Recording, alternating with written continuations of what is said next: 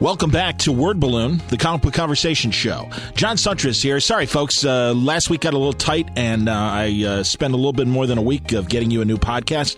But good news is I've got 3 for you at least before the end of the month. So at least 3 in the next 7 days. How about that? We're going to start things off with a great conversation with Alex DeCampi. Happy to welcome her back. We always seem to talk right before or around Thanksgiving.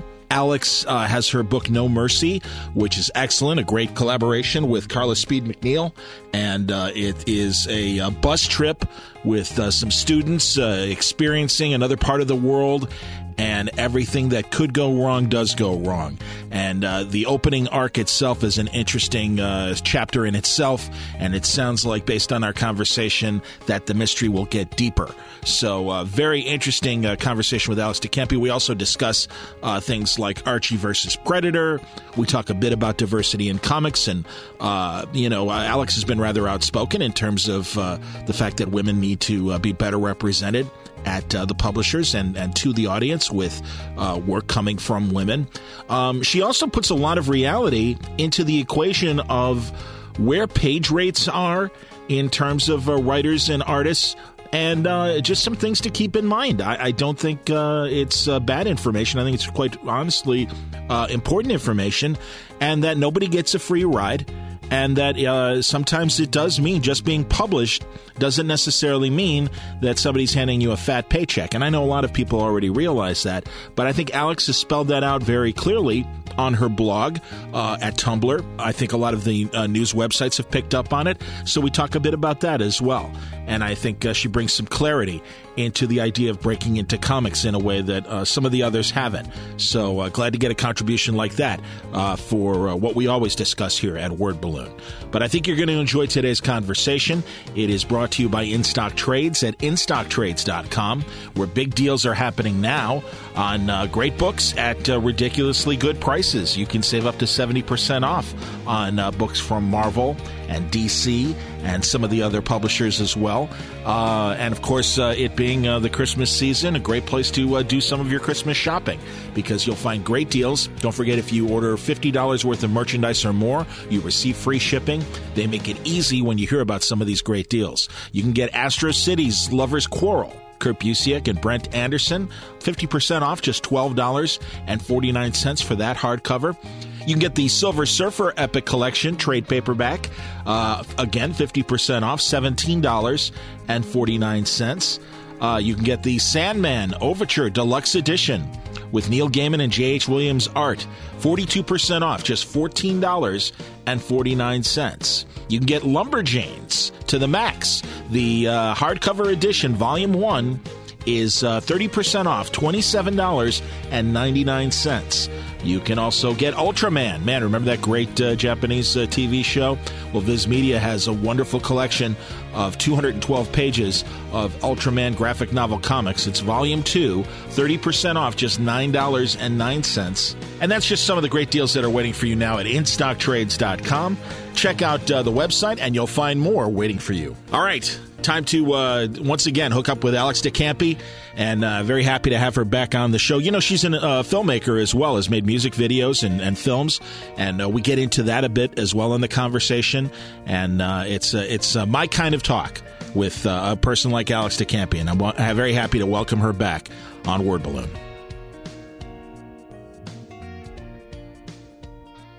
Welcome back, Alex DeCampi. Happy to have you back on Word Balloon. I am thrilled to be here. Aw. Good going since we've talked. You've been on a hell of a run. We haven't talked since Grindhouse either was about to start or just started, and you're rocking. Yeah, I had a good year. Has it only been 1 year? I couldn't remember, because I thought we talked in 13. Years. I think it was 13 because yeah, around this time actually. It was right around Thanksgiving. Yeah, because Grindhouse was starting to come out. Smoke Ashes had just come out. Yes. And then Grindhouse did its 8 issues, and then another 8 issues. Yeah, it did. Since then, Archie Predator. No Mercy had its first 4 issues. The 5th is coming out on the 9th of December. Okay, good.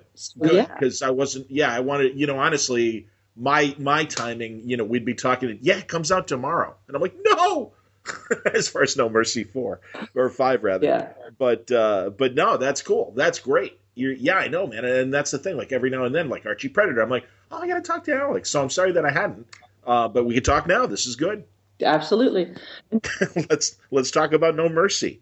So, like, how did this like come together? You and Carla, and forgive me, your colorist name. Jen Manley Lee does color art. Excellent. She's Carla's colorist on Finder, which is now in color in Dark Horse Presents. I think the last Finder trade, was it Third World, was in color, so it's color from now on.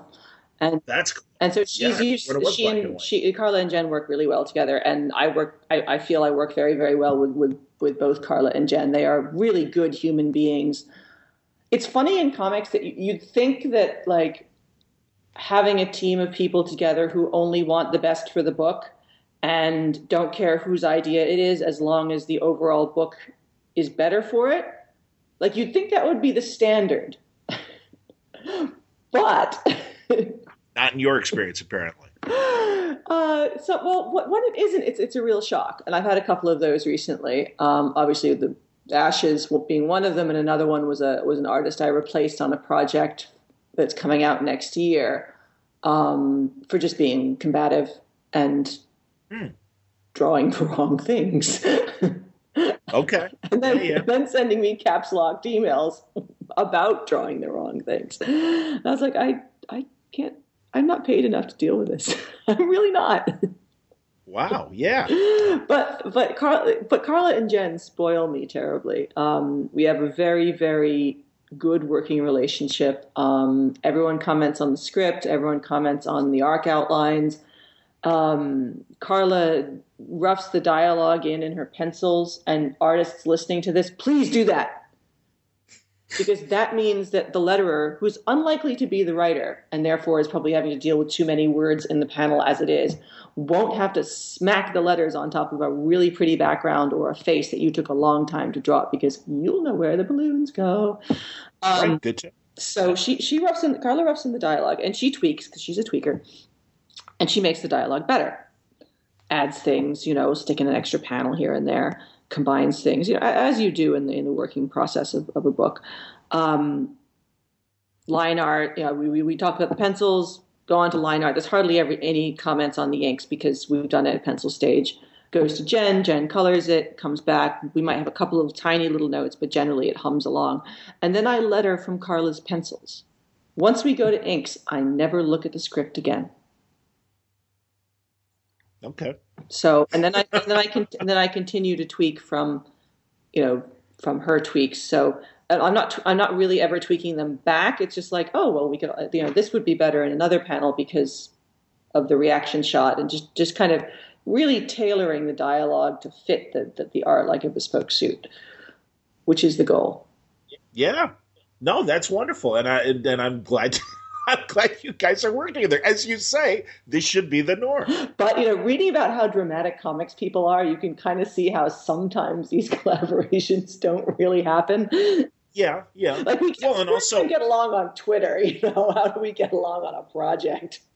That's true. Well, and also, I mean, really, we're talking about generations, literally, of two people being, put together by an editor. Who may never have spoken to each other and may never speak to each other. Absolutely, yeah. Those are my favorite, sadly, like Silver Age stories of like Arnold Drake. I never met Jose Luis Garcia Lopez until today. Yeah. It's like, I don't think that's true, but apocryphal story. Yeah. I'm going with it. I don't care. Yeah. But no, you're right. I mean, that's totally true. And I mean, now this is, it's a new norm.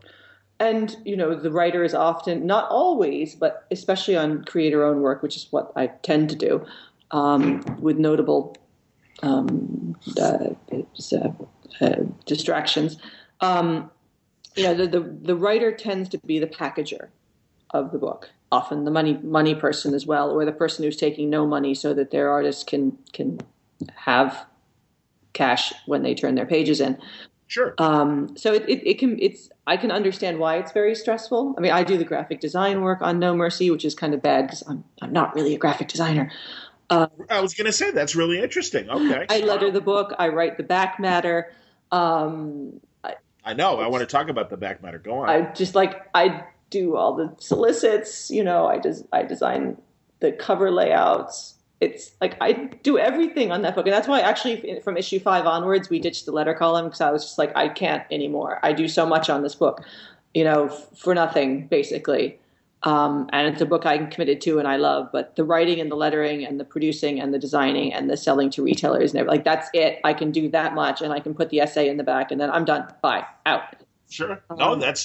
No, you're right. Hey man, I honestly, I love the fact that a lot of the Image books, the ones that I particularly like, do have interesting back matter that is usually, as you say, provided by the writer. And it's these essays or articles and different things. It sounds like, usually the writer is kind of the manager of the book, the executive producer, I guess, of the book, yes. Essentially. We should probably tell them what No Mercy is about. Well, I was going to get to that now, and by all means, let's do that. Feel free. Okay, No Mercy is an Image series. It is. I like to say there are two sort of short summaries of it. One, it's a book about texting emoji and sudden death. The other way I say it for the slightly older crowd is it's a John Hughes script directed by Sam Peckinpah. Oh, that's good. You're right. Shame on me. I should have recognized the Peckinpah. Absolutely. See, I'm saying it's a land-based it's not Lord of the Flies. It hasn't gotten that devolved at all. No. But I don't know what you would, because it's school trip gone wrong. Yes.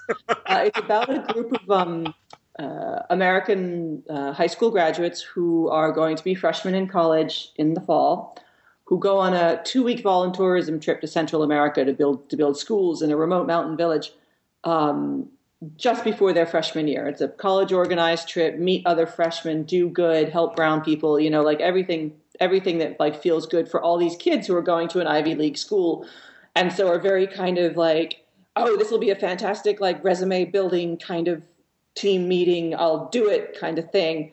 And they don't know each other. They don't really know much about the country. Most of them don't speak Spanish. They get there, they're all feeling each other out and doing that teenage thing of trying to figure out where in the pecking order they are, as well as the teen going to college thing of, I am going to be a new person now that I have left home and everyone who knows me, and I'm going to college on the other coast. So there's a lot of like almost shallowness when they first meet each other, because they're kind of fronting on how they, where they fit in and who they want to be. Because this is a time of great flux for them in terms of personality-wise. Sure. And then a terrible event happens. The terrible event is not the most horrible thing in the book. It's not even the most horrible thing in the first 24 hours. But there's a lot of death.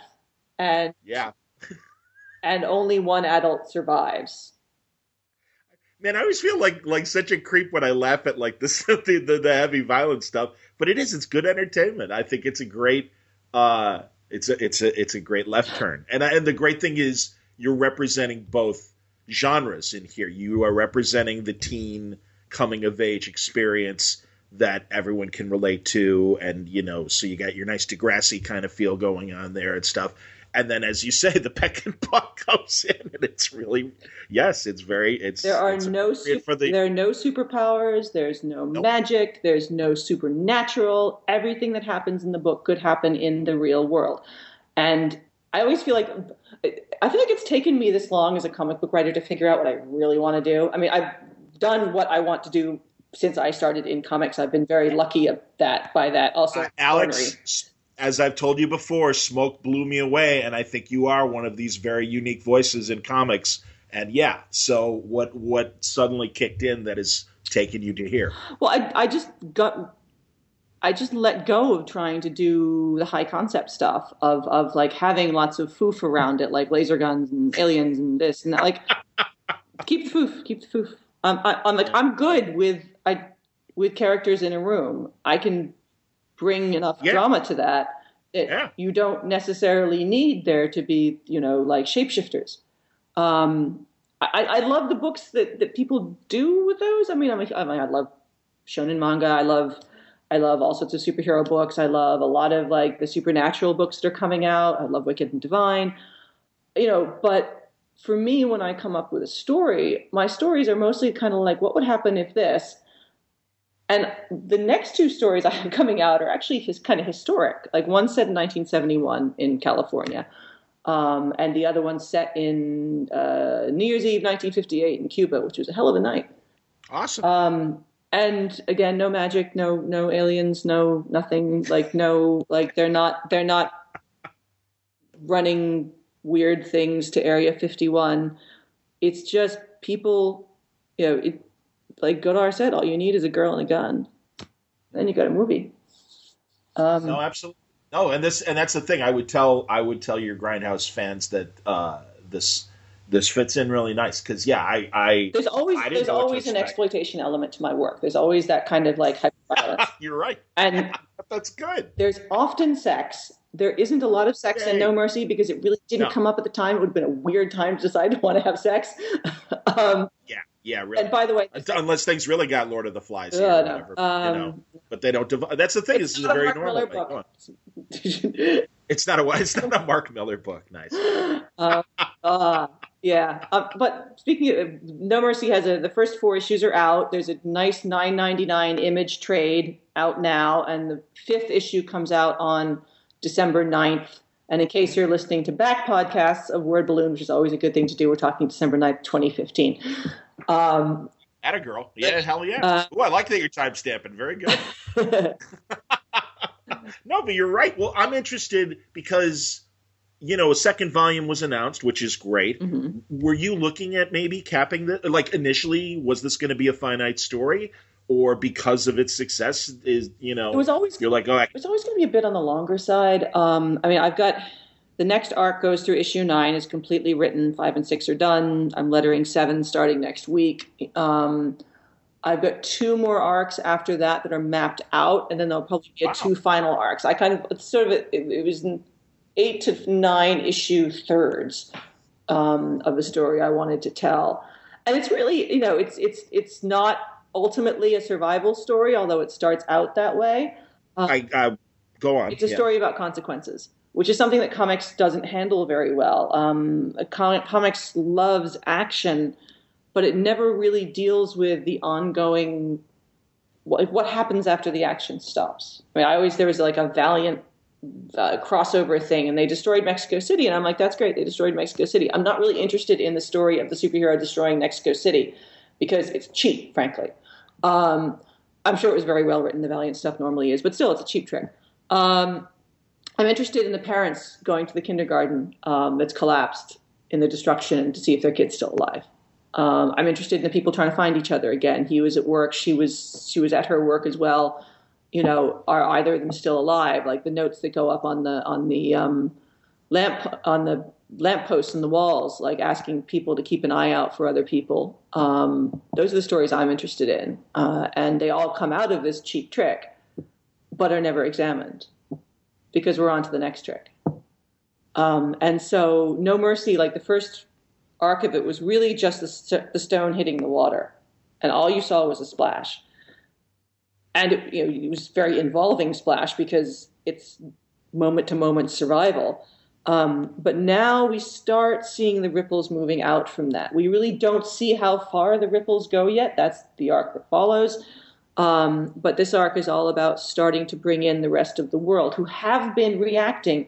We just haven't focused on them. And we continue to use social media and emoji. And if you don't like any of that, tough luck. I direct you to the many other books on the shelf. I understand. No, I think... No, and as you say, the last page of issue 4 kind of opens the story to its next level, obviously. Yes. And something we didn't see coming. So, no, I understand. And based on what you're telling me, I think people who have read all 4 issues can now understand at least a direction of where we're going. Yes. Into the next arc. Very cool. No, that's great. And I think that surprises me because, I guess I was looking more at the incident rather than the repercussions from the incident. Yeah. I mean... Or the reasons why things happen the way they do at the very end as well. So we get into that more as well. That was the beginning of much longer plots that we've seeded in the book because I map these things out fairly well.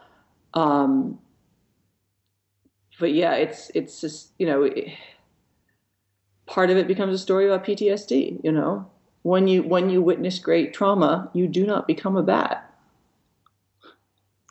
Okay. No, I understand. And again, I'm just kind of processing what I've read, and it's like, all right, I get it. I try to stay, I try to generally keep a sort of monastic silence about the work and to just let it. Oh, absolutely. Itself. I mean, I'm a big believer in that authorial intent doesn't mean a damn. Once you're done with it, once it leaves my hands, it's not mine anymore, and it's up to people to interpret it as they see fit. But yeah, it's like.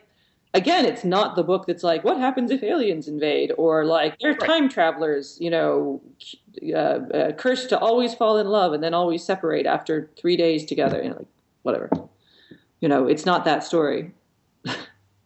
No, I understand. And that's the thing. I think there's this ambition now to really tell a full kind of novel experience, I guess, in comics in a way that the 6-issue arc or even 12 issues isn't enough to do it. And I've talked about that with Fraction and Jason Aaron. And I mean, that's the thing. Vertigo for the longest time seemed to be the only place where you could do that. And even then, I don't think it was by design until you got to Jason with things like Scalp and stuff. It's funny. I'm going to talk to Will Dennis this week. Yeah. And I'm interested to see, was it writers that decided to start doing these novels this way? Was it editors? I mean, in terms of... Or were they just looking always for the next Sandman, which was the 60-issue Vertigo mega series was really pioneered by Sandman. And then everybody else kind of started doing these 60 to 100 issue long form things, or possibly Hellblazer, but Hellblazer was less a cohesive story. Right. Well, and I would even, not having interviewed Gaiman, I don't know, but it seems to me that he was still writing interesting comic book stories with those characters until he finally decided to kill him. Yes. Oops, spoiler. 20-year-old spoiler. Anyway, but that's the thing. Whereas Jason, I think, was scalped. Yeah. And actually Azzarello, I guess, with 100 Bullets. I mean, that was going to always be a 100-issue kind of novel. So, yeah, maybe Brian was the first one. And again, was that Brian or was that Axel? I don't know. Yeah, I mean, I don't know Jason Aaron. I've never met him. Though I feel in some ways that like the only people trying to do the same thing that I'm trying to do are Jason and Ed Brubaker. Sure, definitely. We are not. We are all doing our own. We have our own little gardens, and we're very different writers. But I see what they're doing, and I'm like, I really respect that, and I understand why you're trying to tell that story, and I'm really impressed that you're doing this media story in comics. Mm-hmm. No, I agree. Yeah, it's like really underlining the novel in graphic novel. Yes. And yeah, no, I think it's great. And like I said, yeah, Fraction, I think is doing it with Satellite Sam. Is that still going? Well, it's taking a break so they can, do some other stuff for a while, but it's going to come. Okay. But yeah, no, I mean, honestly, I mean, I know Sex Criminals gets all the buzz, but I'm like, yeah, but Satellite Sam is in that Brubaker and Aaron kind of novel, storytelling and everything. Yeah. No, that's cool. That's excellent. And I love that. And it's great. I think that you guys are able to do this and that, I mean, you tell me, obviously the market is a friendlier place. I mean, I don't know. Can you explain the shift? I mean, is it just luckily you're, still out there pitching and, the temperature is right for better creator-owned success than there was, even when you even first got in the digital realm with like Valentine's. Yeah, which is on a bit of a satellite, Sam. It's still going, just very slowly. Episode 16 comes out very soon. Still on Comixology. I think a big part of why I was, I don't know why I've never had a conversation with Eric about why he backed No Mercy and then chose to back my other 2 books that are coming from Image that haven't been announced yet. One of which will be extremely long form, but in discrete miniseries because I have the fear. Also, we all need breaks. Sure. I did read an interview with him sometime afterwards that said he was specifically interested in comics that were not high concept. I suppose they get so many sci-fi pitches and things and like horror and magic and supernatural that he was really interested in seeing stuff that was this kind of real world, that was drama. And that might have been why. I mean, he might just like Carla's work. The things that I have landed there all had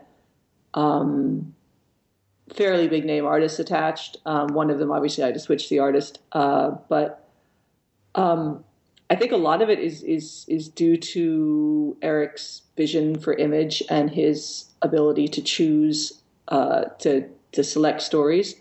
So I think a big part of the credit has to go to Eric.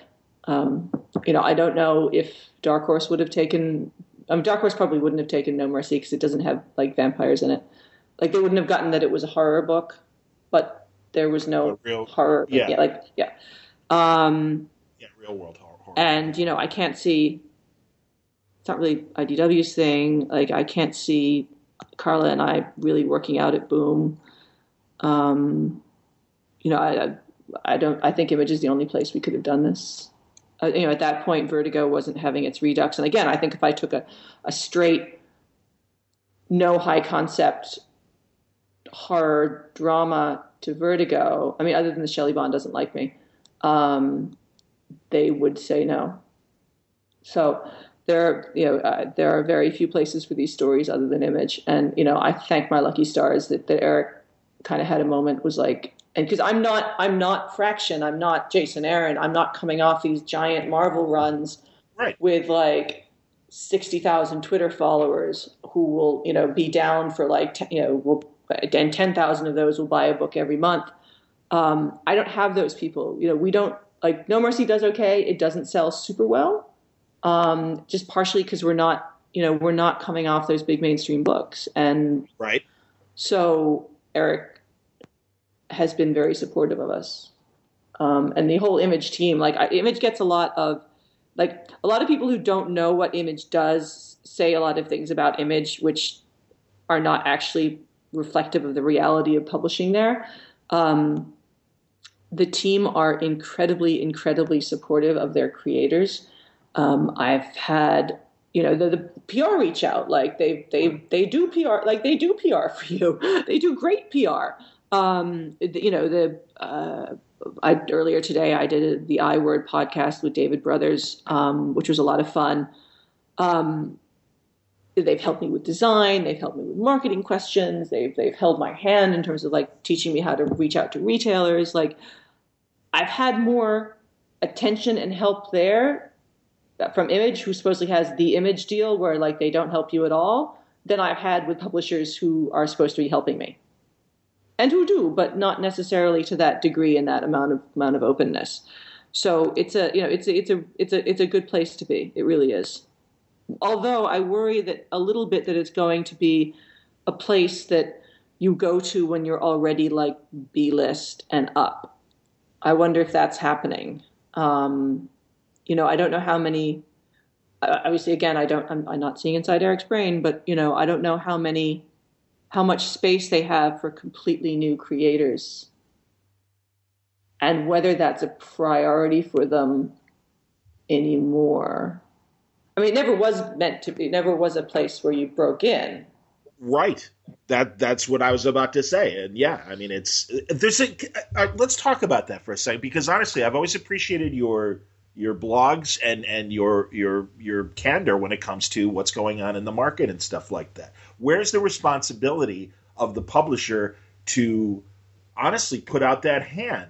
I mean, I appreciate that there's, from the standpoint of diversity, I absolutely appreciate that. But you better have some talent.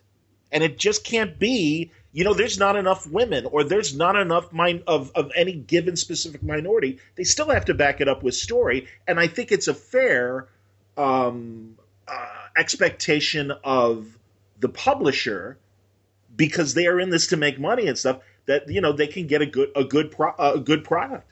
And again, I'm not, I'm not, boy, I sound incredibly like the White Devil when I say that, don't I? I get your point. I get your point. I mean, I'm just, honestly, I'm trying to present this kind of like, wait a minute, where do we go? I mean, I think there are enough A and B list female creators of color, LGBT creators, that can produce knockout books. I think sometimes they don't get looked at as much, or they're only like, oh, well, it's like we need someone to write Black Panther, so we'll find, or Luke Cage, so we'll find some black guys. They never think, oh, like who should the next Daredevil be? Maybe David Walker could do Daredevil. Right. Like heaven forbid, like he knew a book starring white people. The comic was on a couple of months ago, and she's like, hey, I'd like to write the Hulk. Yeah. And then that's, I'm sure that's not the first thought. When I get approached by the work for hire companies, it's always like, would you write this C-list female character for us? And I'm like, no, call me back when it's Batman. Because I do want to talk about these other publishers, but first let's start with Image, because Image is this boutique that also has to, make, I guess, make a profit. So their stake has risen in as much as their place in the market. Mm. And I think, hey, we got to put out books that, sell. I mean, and I think it's fair for Eric to go, that book doesn't appeal to me. And I don't know how many other taste arbiters there are at Image. How many do you know? I mean, beyond Eric, do you know who else is? Who's involved? I can't say for sure, and I don't feel comfortable commenting. I mean, I've always assumed it's mostly Eric. As if I do not know if that's correct. I've had a few conversations. I've had a few face-to-face conversations with Eric. I'm very fond of him as a person. I respect him greatly as an editor and publisher. I don't know the truth of these things. So. I think Image overall has done a really good job through not just Eric, but throughout its staff of being a welcoming place for people who don't look like most people in comics. Agreed. And they turned themselves around from about 5 years ago to where, by bringing on different new staff, by approaching things in a slightly different way. And now they've got like 2 books by Ron Wimberly, which is like made a win because Ron is fucking amazing. Yeah, he is. Hell yeah. I am so happy, because I've wanted more since Prince of Cats, and like I ate up the Hulk stuff, the She-Hulk stuff he did with Charles Soule, great run. Yeah, Charles Soule. And it was just like why isn't this guy getting called up like every fucking day? Because I'm sorry I'm swearing so much. I hope this is. No, you can swear. You can totally swear, please. No, and that's all right. Get passionate. Like, why isn't he drawing? Like, I mean, I'm sure he gets lots of calls, but No, he's got one of the most distinct art styles out there, and it should be a given that, of course, put this out there, and if you expose it to people, they'll want to see it. Yeah, and Kelly Sue, like working with Val DeLandro, like there's who's the nicest. Oh, yeah. He's the best. Yeah, he's a great man. Absolutely, I'm a big fan. I've been for years. Absolutely. And here you are seeing, you're just like people are welcome there, and like you're going to get listened to. If you're a certain level in the industry, and hard as that is for the C and D list, like we all, like, I just want to say, everyone pitching Image, like even those of us at Image, we like Eric doesn't return our emails sometimes because he has like the craziest inbox in the world, and all roads lead to him. So you just have to be zen about like Eric might not get back to you. It's okay. Be polite. Remind him every so often, maybe once a month. But I'm the one who brought up obviously other sexes and races and things like that. But I truly mean as well just a person that is starting out, no matter what color or creed or orientation. And it's like, well, you might have to wait your turn, and you might have to actually like knock us out with something much like an Alex Ross did 25 years ago at Now Comics on Terminator: The Burning Earth. And luckily, the right person, like, holy shit, who is this guy? Let's get him. Steve Rude on Nexus, Absolutely. Well, honestly, as a kid, I mean, I'd fucking love but as a kid, no, and you're 100% right. But I mean, I don't know. At First Comics, to me, it was a different market back then. I don't know. It is a different market now. Yeah. And I think and especially there were so many more publishers in that first wave of direct market or second wave. Yes. In the 80s. Yes. So that's a little different, but that's what I mean. Like today's market is and again, I'm not trying to make excuses for publishers, but I really think everyone needs to see the whole picture and say it's a very different market that is literally figuring itself out. I think in a way that it never has before, and I think the big two are frankly on notice. Yeah, I really do. I agree. And I think there are too many comic books out right now. I think there's going to be a big fall. Well, Most of those books, God, I hope we're not heading to a collapse. But go on, and then let's talk about it. Well, I mean, you just go into the stores, like so many books coming out every week. Some of which are, many of which are not making money. And this is one of the things I try to talk to people about when I talk about things like rates within the industry and why some publishers are very, very low rates for work for hire, for licensed work. Because those books are only selling like 3,000 copies. And like if your book's selling 3,000 copies direct market, you are running at a dead loss. Yes. There is no money for advances for anyone. Like you're not making money on like once you like amortize in like your marketing and your PR, and you're probably just covering the print bill and the shipping bill, and that's it. So think of how many books out there. And that's also why people are like, why won't they give me a creator advance at publisher X? Well, because nobody's heard of you and your book's barely going to sell 2,000 copies and it's going to be stuck in the ass end of previews. And you're going to sit there and not actually you're going to tweet about it a couple of times, but you're not actually going to contact any retailers with anything meaningful. And, that's how you do your first couple books. Yep. And it sucks. Yep. No one helps you. This is the gospel truth about the creative arts. No one helps you until you don't need help anymore. Exactly. So you got to hustle on your own and make that book somehow. And, if a big publisher picks it up but doesn't pay you anything, as long as they aren't stealing all your rights, you should take that deal, because the first 2 deals you take in the industry will be bad. I signed the Tokyo Pop deal twice. Yep. Tick, tick, done. Never took a bad deal after that. That's why. But I got published. And once you get published, but you have to do all the work to get published. Because let me tell you, it's really easy to make a comic book. One comic book. Any jackass can make one comic book. Making a comic book every month, however, that is a different story. It soon. You can take time and like work on it in the evenings and all this, but once you're making it every month, it's a job. And your artist better be able to turn in 22 pages a month around his or her other commitments, which they probably still had because they're being paid pissant for their pages. Right. So you just have to find the way to make it work. It's like acting. You can't get a union gig until you've been on a union shoot, but you can't be on a union shoot until you've got the union card.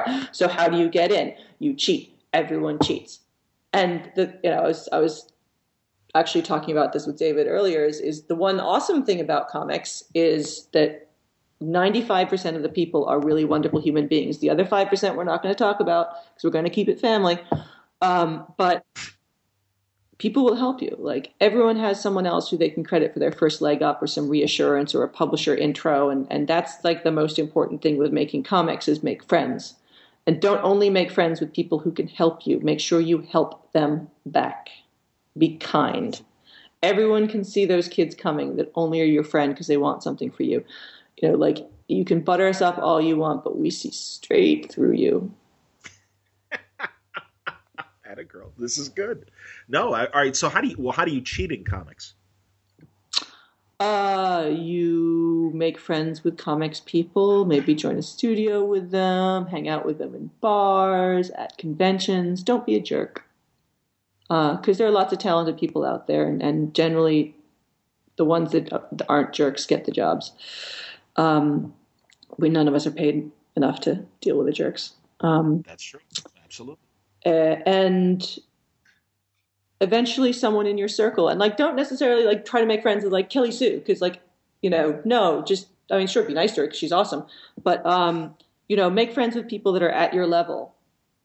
And get tables at conventions together, make zines together, do anthologies together. And then one of you eventually, and you're all hustling, and one of you is going to break in. One of you is going to get a call back from IDW or Boom probably, or, someone like that. And then that person then, starts trying to hook their artist friends up and gets, suggests their writer friends for other gigs. And then, it all cross-pollinates and the tide rises. And you need to keep doing that because no one's going to take no one that you recommend if they become really famous, they're never going to take a gig from you. Like the comics doesn't work that way.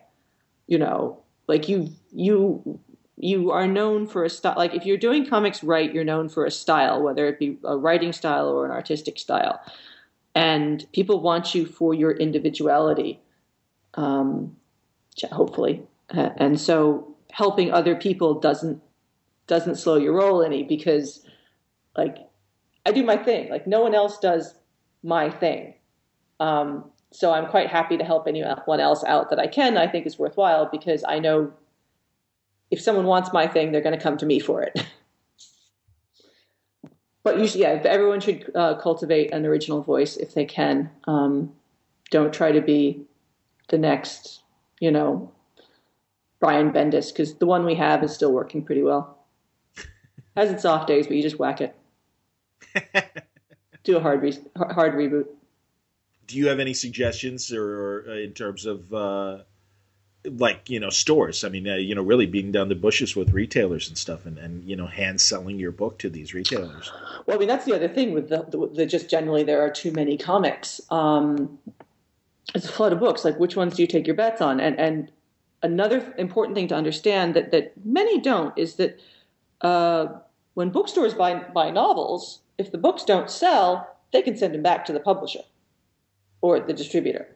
Right. When comic book stores buy comic books, there is no returning them. If they don't sell, they have them forever, and that's why they're like quarter bins. And comic stores do not make a ton of money. Like generally, if you want to be rich, you should not have anything to do with comics. You're right. So the stores that are running are generally run for love and enthusiasm, and sometimes the staff, sometimes the owners are a little bit bitter because they're not making a ton of money, and so they have to. It's great to reach out to them. Don't waste their time. Don't ever contact them on a Wednesday. Please don't do that. No phone calls, no emails on a Wednesday. Just leave it be. But you have to convince them that your book's going to sell, and you have to help them sell your book.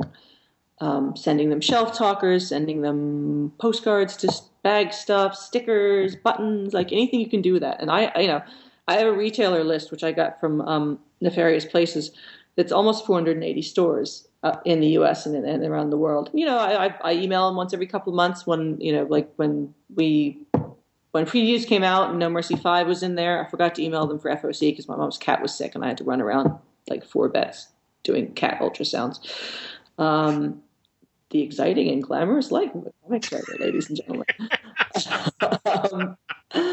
But you just gotta be a human that they can connect to and a real person, and keep it brief because they've got a ton of. You're not the only person contacting them, and just try to get them to remember your book, and it can mean the difference between them ordering 1 copy and 5 copies, or no copies and 2 copies. Give them a reason to get the book. Did you do any kind of crazy tchotchkes for No Mercy? Oh, we had pins. We had a lot of pins. Okay. One of the things we did for the trade was we sent out book plates that were signed by the entire creative team, so they could offer, like stores all around the world could offer the book as signed. And the great thing about book plates, you learn, like when you're doing retailer stuff, especially when your retailer list is like 480 stores and 100 of them will email back and be like, hey, we want things. Is you learn shipping rates like off the back of your hand. Sure. And I got to say, book plates are a really great thing to send because they send in like 5x7 cardboard envelopes, which go letter rate, and which means I can send them to Israel for like $3. Yay! Oh, that's cool. Yeah. Sending out the buttons, they had to be sent in tiny flat rate boxes, which were $5 each. That adds up. All my profit off. The meager profit off No Mercy #1 was used up sending out stuff to retailers to get them to buy No Mercy #1. Welcome to the Ouroboros of comics. Where the money eats its own tail. So yeah, we do everything we can with retailers. I really appreciate the rapport I have with a number of stores because it allows me to call them up or when I'm at a signing, sit down with them and ask them questions about strategy and books and pricing. I talk to a lot of retailers because we raised the price of No Mercy from $2.99 from the first arc to $3.99 ongoing, simply because we're not Brian Vaughan and we don't sell at $2.99 we don't break even, at $3.99 we will, providing a whole bunch of people don't stomp off in financial high dudgeon. But my conversations with retailers were basically if people are going to buy singles, they're going to buy singles. They don't really care if it's $2.99 or $3.99 because there are so many $3.99 books. And they said, don't do $3.50. It's a dumb price. Nobody if you're going to make it $3.50, just take $3.99. And that's interesting. Why is that? Because no one cares. Okay, you're just shorting your. All right, people are comfortable. People are comfortable with $3.99. You're just shorting yourself 49 cents. Right, and I suppose that's true because that's interesting because I thought and I didn't mean to interrupt your flow, but as I've talked to the DC and Marvel people I have, and not that it's the writers or the artists' idea that they're flirting with the $4.99 price point for the monthlies, and it's I think $3.50 to say that a book is $1.50 cheaper than even $1 when you plunk down $10 and you're able to get I guess barely. I guess we'll have to make it $12 so that you can get three. Three image books versus $3.50. Three $3.50 image books versus two DC books or whatever. I'm like, there's no point to $3.50 as a price point. It's $2.99, $3.99, or $4.99. I hope they all raise it to $4.99. But the thing is, with the image books, I mean, I think with No Mercy, you get a shit ton of story for for the price. Yeah, I don't mean it's. Oh no, I mean, a lot of the mainstream books feel very padded, like nothing really happens. The good ones obviously do, but plus you get to introduce the price point. Hey, we're giving you a backup story. It's we don't want the backup story. I love that. We want Batman. We don't care what Alfred is doing. We want Batman, thank you. Or if we do, put it in the goddamn story. You don't have to add another story. Yeah, exactly. Just give us more better a story. Absolutely. Another thing, I have a book coming out from Image that has this essentially the same name as something that came out 2 years ago from a small publisher. And I spoke to my retailers about it, and they were just like, "Yeah, we don't care. Just call it what you want to call it because it's an Image book, and the book that you're talking about is out of print." So. Okay. Yeah, I mean, that's it. And that was really good because the name's really perfect, and I didn't want to change it. I understand. Let's talk more about what you give them for $3.99 coming in this second arc. Sure. Because as you say, you're dropping the mailbag, but you're keeping the essays. Yes, the essays are staying. The mailbag was being dropped so I could keep the essays. That's good. Well, I think that's good. I'm for that because the essays are interesting, and the fact tell people about how you're tying your own personal experience to this story. Yeah, I traveled a lot. One of the reasons I wrote No Mercy was because I had been that teen who traveled lots of places and did dumb shit and probably should be dead. I snuck across the Russian border when I was 16, honey. Nice. I snuck right back. Because I'm no idiot. I'm a fool, but I'm not an idiot. Awesome. From what country? Polish border. It was a border between Poland, Ukraine, and Slovakia. That's cool. Lovely, way up in the mountains, so pretty. They clear cut and I went up there and I was like, I'm not going to be able to see the border. This is going to be kind of lame. And they clear cut on the tops of the hills because you were just below the tree line, the border. So you could. So when you climbed a certain hill, it's like standing on a map. It's like there's Russian Ukraine is it was. It was still. That was the year of the attempted coup against Gorbachev. I remember because my mom was having kittens, Wow. And I was in Poland. So there was Soviet Union, and on a little bit to the right was was what was still Czechoslovakia. I think it was still Czechoslovakia at that point. That of course it was because that's early enough in the 90s. I would agree. Yeah. So I've been doing stupid things for a very long time. Then when I left college, I went to teach English in Hong Kong. Stayed there for about 5 years. Ended up in banking. sent to the Philippines for a year, saw the Hong Kong handover, got shipped again to New York City, and then very quickly onwards to Argentina and then Mexico City for about 9 months, and then was sent to London. And I spent 10 years in London, not in banking. Banking and I parted ways fairly swiftly in London because the London office was a nightmare. But, I also got fun trips to places like Croatia and Hungary. And was this all through a World Bank job or whatever? It was, an investment banking job. That's awesome. So, see the world, sell its stock. That's awesome. What kind of was anything interesting, or was it all pretty? Oh, it was all interesting. The third world, not third world. That's a very dismissive term. The economics of developing countries going through flux, absolutely fascinating. I watched the currency crisis in Hong Kong in 1997. There was a second Latin American crisis while I was in Latin America. There were the Eastern European countries trying to come out from under Soviet cronyism and embrace the open markets. It was a time of tremendous, tremendous change and just fascination. I love real events. I love history. I love autobiography. And I witnessed a lot of it. That's cool. I'm psyched for your 70s and 50s stories coming up. That's awesome. Yeah, I'm really looking forward to them. The 70s one, especially the Cold War one's going to be a doozy. They're both doozy. Now, is that the Cuban one or is that the 70s one? The Cuban one's a mob story. Set on the night that Batista leaves Cuba, which is New Year's Eve '58. In one of the mob runs. Broke my heart, Fredo. There you go. In one of the mob run casinos on essentially its last night because Castro is marching into Havana. There was a lot of crazy things going on. And one of Batista's generals tries to make a last cash grab from the casinos on his way out. And meanwhile, there are these three girls, a Mambo Queen, the gangster, the Italian, the sort of Jewish gangster who runs the casino's girlfriend. It's not a good relationship. And this girl, Taffy, who's a black jazz singer. They all have their reasons for wanting to leave Havana. And I say it's, three girls, $6 million in 12 hours. That's the story. Cool.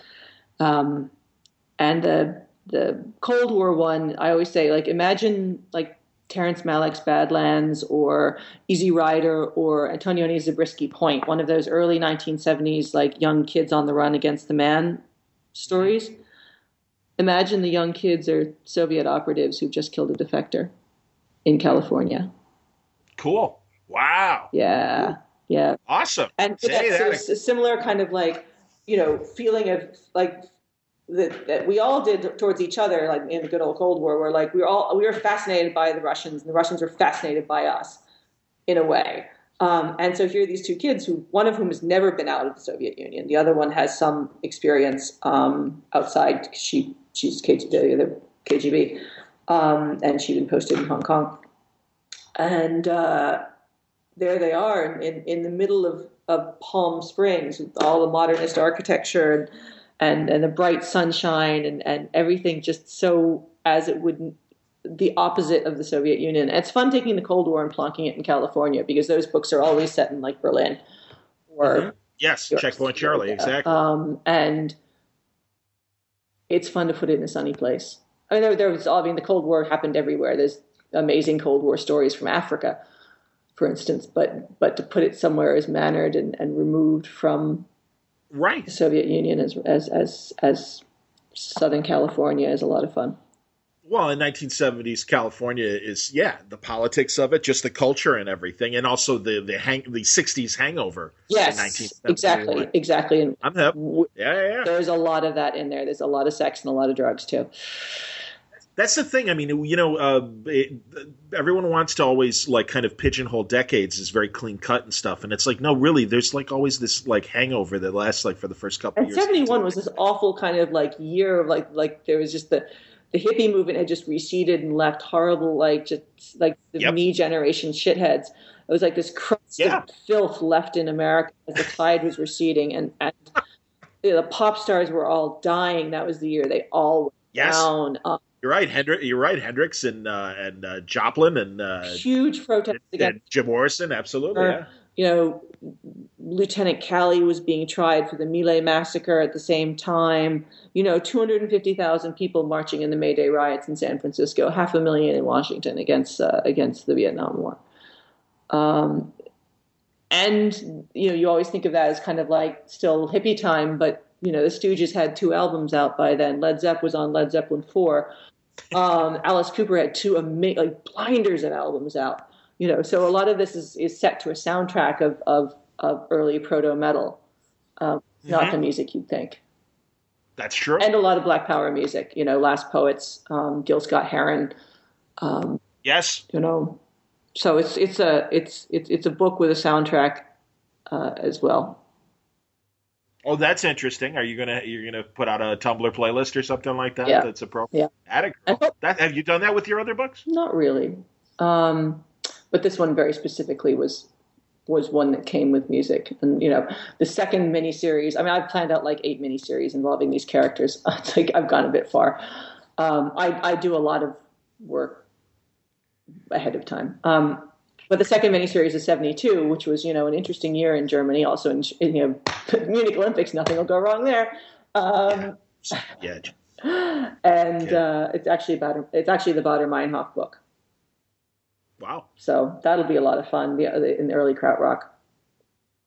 Interesting. That was like the Baader, like that. Talk about toxic subcultures. The Baader Meinhof group were just like, it's funny writing about them because it's like writing about some really toxic fan subcultures and people making in really abusive fan relationships. It's just like, it's so bad. Oh God. That's awesome. You see, this is Alex. That's why. And again, you're your own person, and I was pleasantly, and forgive the sexism, but it was like, hey, Alex DeCampi, I like that guy. He writes, I like Smoke. That was cool. It's a woman. Oh, even cooler. All right, she's cool. All right, that's awesome. Yeah. So that's the thing. It's you prove that, hey, women can, you absolutely, you of course you belong at the table. You are capable of just as exciting and interesting ideas as any of my favorite men authors. So it's like good. Well, I yes, please. I think. I think. While it's wonderful that I write like a man, essentially, I think. You know what I mean. I know, but I think we need. I know. I'm saying it inarticulately, but thank you. You know what I mean, don't you? I do. I do. There are. She thinks like a man. It's incredible. Go on. I do think there is a place for a wider spectrum of writing from women and from men. I mean, I always like the running joke was Kieran and I are great friends. Kieran writes like a girl. I write like a boy. I think I'm very flattered to be included with writers you really enjoy. I can tell you like a certain like style of like a certain kind of writing. Which is probably more masculine, but there is like, you can be awesome and not like me. Like you don't have to write, like, I just want to make clear that like, you don't have to write, you have to write really well to be at the table. You don't have to write like a boy. I do. And it's something like I have weird stuff about, like, sometimes I think I should maybe, try to write in a more, I don't know. Okay, I'll just kill him. No, but this proves the point of Don McGregor doesn't have to be black to write a great Black Panther book. This is kind of what we were talking about before in terms of any good writer, if they are excited about an idea, can convey that idea to an audience, no matter the sex or creed or orientation. Yes. How's that? Or gender, if I've not said. Yes, I agree. Yes. All right, how about that? We've solved the problem. There you go. Yeah, We've solved comics problem. Yep. You're welcome. All right. Comics. Exactly. Jesus. No, No, I know. Honestly, I like I said, you are outspoken on these issues, and I want to know, how things seem to be getting better. They are getting better. I mean,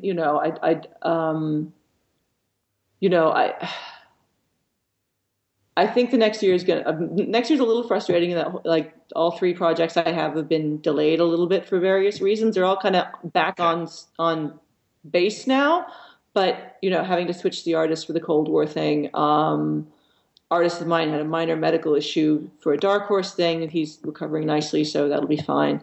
And then I'm just waiting for Ramon to start. Ramon Perez is drawing the Cuba thing, and I think he's starting. Oh, that's great! Wow. Yeah. Wow. Yeah. Fantastic. Boy, sorry. Yep. That's too bad. Yeah. Because he sucks, obviously. No, that's wonderful. Oh, that's great. He's not a nice guy at all. No, that's true too. Me and Bizarro. Exactly. No. Well, and of course he's nice. He's not American. He's Canadian. So, he's a good guy. That's, But I'm thrilled to see what Ramon does with it, because there's a lot of spectacle. I mean, we're doing the old, the big casino musical numbers and stuff like that. There's just going to be so much opportunity. And he's never done a image book before. So, that's shocking. I mean, I know, Santa's Arcadia, and I mean, he's done stuff for ages. Yeah. And now Hawkeye, which has taken a while. Oh, yeah. So it's, so I'm introducing him to concepts like, hey, we have 28 interior pages. You can use up as many as you want. But if you want to do more, we can go up to 36 and make a 40-page issue. Just because we can, because it's image, because we're cool like that. And he's like, really? He's like, yeah, because he likes me to write in prose. And so I basically just write comic scripts, but without panel numbering. It's my way of getting around that. And I write scene breakdowns. So we sort of know how many pages things are, but not really. But that's really helpful with the way Image does things, to just be able to be like, hey. I mean, that's one of the reasons I like Eric's book, They're Not Like Us, so much. Because I think it's formally one of the best, most interesting and best presented comics, in that, the indicia is all on the front page. The middle bit of the front page is the first panel, and then you just open the book and it goes from there, and then it ends, and there's a quote on the back, and that's it. I mean, maybe it's secretly because he really didn't want to do a letter column either. But it's really cool. The book starts on the cover, it ends on the last page. Nothing in between. Just comics, just story. This is what you're here for. Welcome. I wish I thought of it. It makes me mad. Darn you, Eric Stevenson. Next book. There you go. I've thought about it. Well, we've got some interesting stuff we're doing with the Cold War book in terms of format. Not anything crazy or off-putting, but we just thought, the only thing that's going to be in the back of the Cold War book is me talking about the songs on the playlist for that issue. But and we tend to run long. I'm running to 24, 26 pages, as I tend to, because I do stick a lot of story in a book. And what we did is I'm having Tony Parker's drawing it. Tony, who's doing this damn band, who's the stuff on Mayday is his best stuff yet. He's killing it. The book's called Mayday, and he had him do kind of extra scenes, extra panels, 3 extra panels I can just dot through, because I hate when you read this great awesome comic book and then you turn the page and there's just wodge of text. It's oh god, no. Where are the pictures? Where did the pictures go? It's like the owl reports in Watchmen. It's oh really? Do I have to read? Oh, I like those, but I can appreciate But the first time you read it, you're really? I wasn't. Fucking okay. Pirates. I know. Well, I was in a hurry to figure out what happened. That's awesome. And so we do these 3 extra panels, just landscape format, HD aspect ratio, of just kind of a little bit of extra story, kind of things that either just give more light on some of the characters, or a little glimpses of a scene that happened afterwards, that kind of happened between the books. So there's kind of DVD extra, or post credit sequence in Sure. the book, which I'm quite excited about. I think it'll work well. Very cool. I like it. And thank you for saying the artist. I figured I thought you were maybe keeping it under wraps. So I'm glad to hear about both of those. Those are great. Yeah. Very exciting. But yeah, that's 2016, probably May Day will probably be out in May or June. No, really Eric decides, because I trust him to figure out the balance of Image launches, and I'd rather him make sure I don't go up, say, head to head with the next Brian Vaughan book, because I'll lose. No, I understand. No, well, that's true, and again, that kind of goes back to that original point of it's like I think Image can be its own thing, and it's. I mean, I know people that are having their first Image books that had to be canceled or whatever, and it's like, well, yeah, because it's a crowded market out there, and again, it's going to take, and I'm glad you went into detail about what these people who are starting off, what they have to do to get noticed on their own. Yeah. I mean, that's the thing. It's like, no, I'm sorry. I'm glad to, again, it does suck that the rates aren't better. Yeah. And that you have to make, a professional quality miniseries that has to not only be, okay professional quality, it has to impress the hell out of everybody for nothing. Nothing. Right. So that is why you do a 4-issue miniseries first, kids. Listen to mama. I have the scars. As opposed to a single issue story or a magnum opus of what I always see on Artist Alley of, oh no, this is going to be 24 issues. And it's like, no, exactly. It's like, no, don't do that. But you're saying do 4-issue story instead of like a 1-issue. Nobody's going to buy one issue thing. The only reason you do a 1-issue thing is to just hand out to publishers. And that's an expensive folly. Okay. You should, if you want to cut your teeth, you start doing 8 pages for anthologies. And you can hand an 8-pager to a publisher, and they'll probably actually read all of it. Don't hand it to them until it's honest to God, hand on heart, as good as the other stuff they're publishing, because they're not going to read it, and you're going to waste your own damn time if you hold it up to the other stuff that Boom publishes or IDW or Image or and it's not as good. Not almost as good. It's not like as good or better. Don't give it to the publisher. Just keep doing stuff. There's always anthologies looking for people. Some of them even pay a little bit. Kickstarter, great place for it.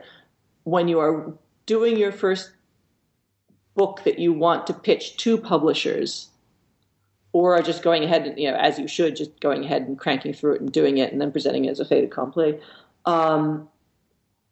it should, do a 4-issue thing first. 8 pages, you can do an 8-pager. You can get a whole issue of something out, but what we really want to, what publishers really want to be sure of is that you and your artist or you and your writer can really make 4 issues of something. I mean, I'm sure a lot of people trying to get into comics right now have frustrating stories of writers who flaked out and vanished or stopped giving notes or stopped paying, or artists who just never got beyond page 9.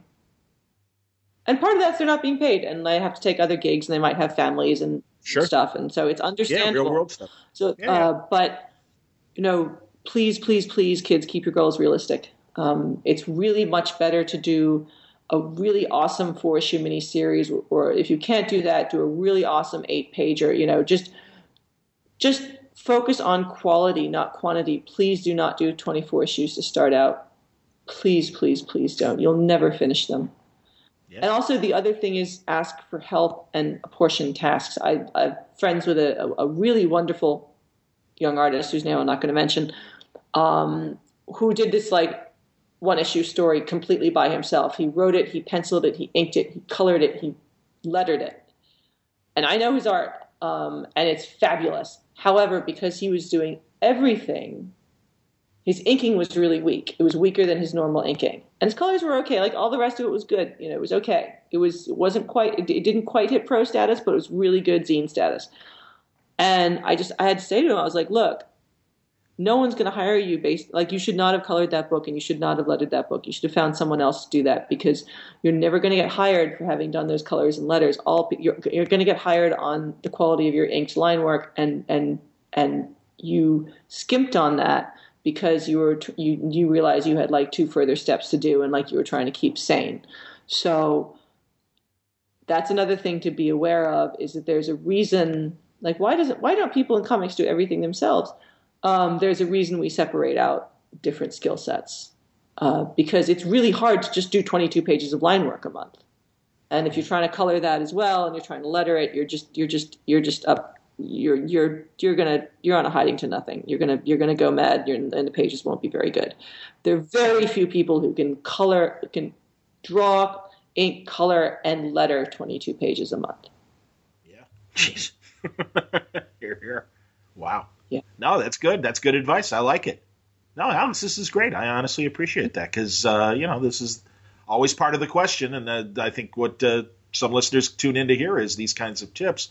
And I'm glad everything's going as well as it is. Again, the talent deserves it. So I'm glad that you're finding that audience and also that you're, I was curious in terms of, how well No Mercy was doing. And I'm glad to see that, okay, fine. That you did answer that question in terms of, no, this is why we have to go to $3.99. Yeah. It's to make a profit and everything. So, no, these are the real kind of variables that people have to hear. Oh, yeah. I mean, just because you get an image book doesn't mean it's going to sell enough to carry on. Sure. Just because you get a book anywhere, Absolutely. Well, let's to wrap up on lighter notes and stuff like that. Archie Predator. I know. Yeah, good time. Oh, such a blast! I mean, it was edited. Although I interacted a lot with the Archie editorial staff, who were all really fabulous and were super, super supportive of me. Most of it was edited by Brendan Wright, my Dark Horse editor, who's now freelance and who's now editing all my books. Yay! Oh, that's cool. So he's keeping me sane on May Day after the artist switch. I was like, thank you. So yeah, that's the other thing. Editors are very important. Hire an editor. Well, I was, honestly, I've asked that before and never really gotten many straight answers. And it's always been like, oh, so-and-so is editing. He's a friend. And it's like, yeah, okay, that person I know is an editor and stuff. But yeah, that's, is there, because of all these creator-owned books, is there more opportunities for an editor to freelance and Yes. However, make a living at it or make a side living at it? I would say a side living for now. I mean, a lot of the really good editors also consult and do gigs with particular publishers. Books need editors. It is very hard to edit your own book. I mean, I could not take on another book like No Mercy without having an editor. And Brendan is proofreading Mayday and calling me on my bullshit and helping, Tony and I communicate. And I mean, No Mercy is easy because Carla and I had worked together before. We knew each other really well, but still it's a lot for me to do all the design and do all the lettering and write the book and comment on all the pages and check and make sure that politely everything's happening on time and, do the back matter and upload the book every month. It's overwhelming, especially because I use a lot of hand lettering effects, which are incredibly time consuming because I'm an idiot.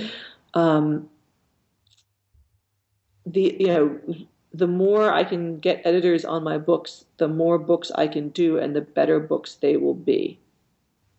That's the honest truth. But yeah, I mean, sorry, back to your original question of Archie versus Predator. Yes, mayhem, so much. I was so happy to get on the phone with the Archie folks, and they're like, "You're going to kill everyone, right?" And I'm like, "Hell yeah!" Like, make sure Archie goes in a really gruesome way, but don't shoot him. Check. Did they really tell you that with the death of Archie? Is that why they said don't shoot him? That's awesome. That's fantastic. And we were thrilled because in all the Archie crossovers, nobody died. In any previous crossover, even in Archie Punisher, the only thing that died in Archie Punisher was Frank Castle's self-esteem.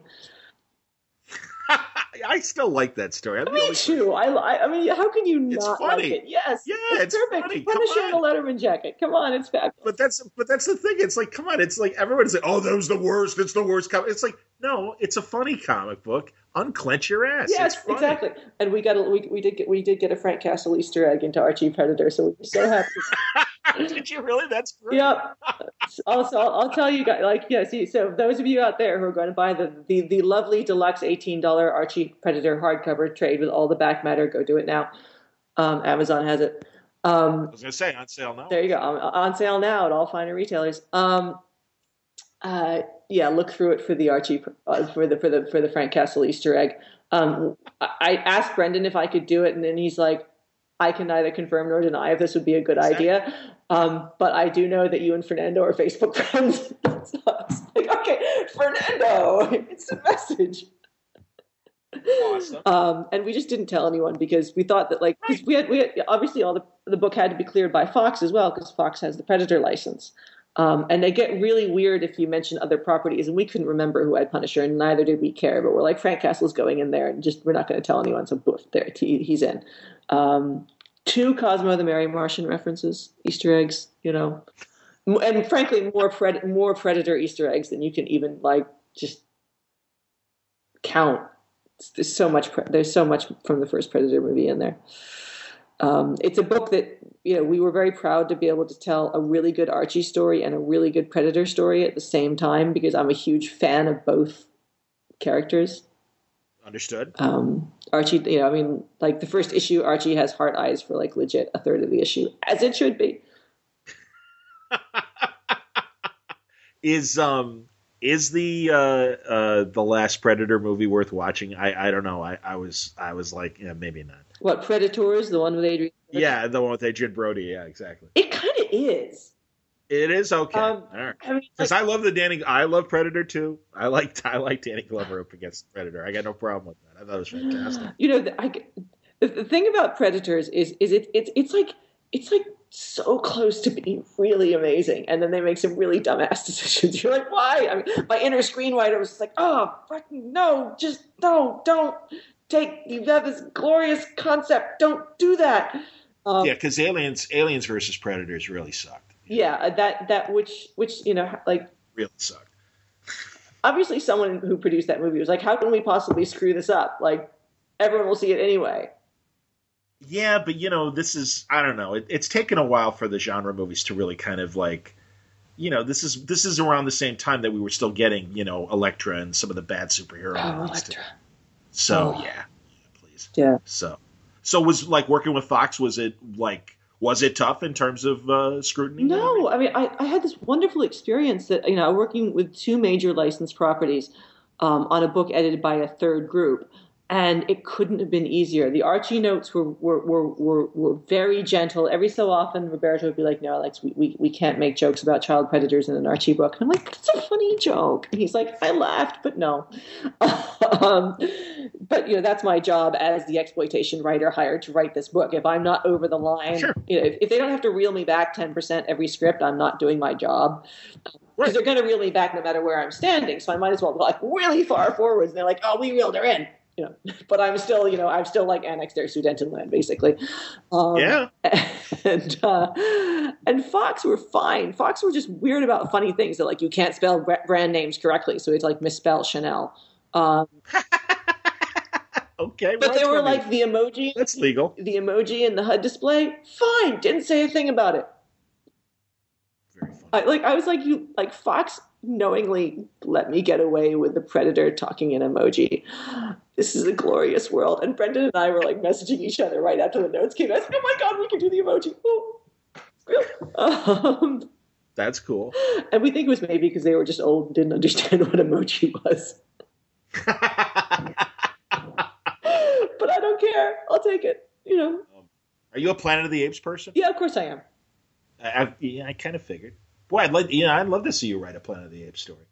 The current ones, but I don't like the current ones. I'm talking about the real ones. You know what I'm talking about. Yeah. Come on. Have you seen the? Have you seen the comics though? I thought the comics were pretty good.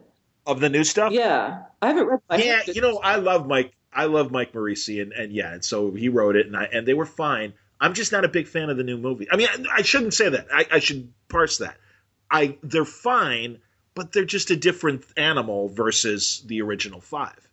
The original 5, it's like that, and that's why, even Daryl Gregory's even story was interesting. Yeah.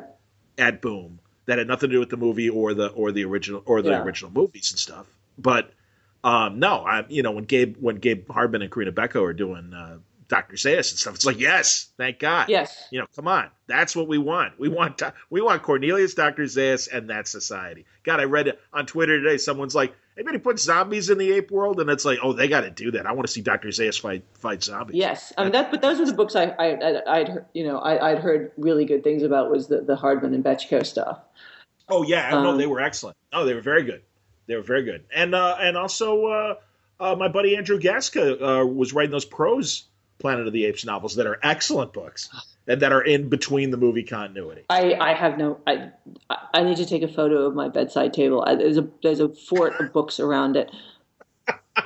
You're a mother too. You don't have this kind of time to read this crap. Come on, you're making this stuff. You don't have time to read this stuff. Well, no, it's. I mean, I read a ton of comics to just blow off steam, but like I'm reading. Sure. I'm constantly reading Cold War autobiography right now.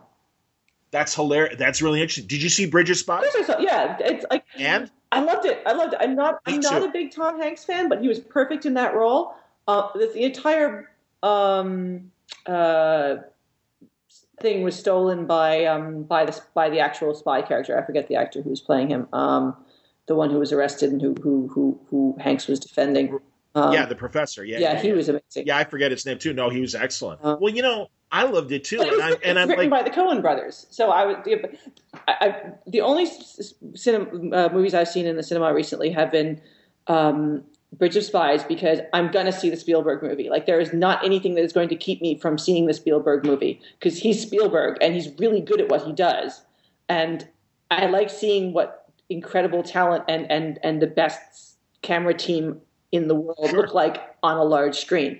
And also, the Coen brothers writing it was just like lagniappe. Yeah. I like that. It was good. I like that. And I saw The Martian because I'm going to see the Ridley Scott film for pretty much the same reason. I mean, sure, like Spielberg and Scott have done some things that I wasn't as much of a fan of. We still don't acknowledge the final Indiana Jones movie is actually existing on this planet, although it had some really good shots in it.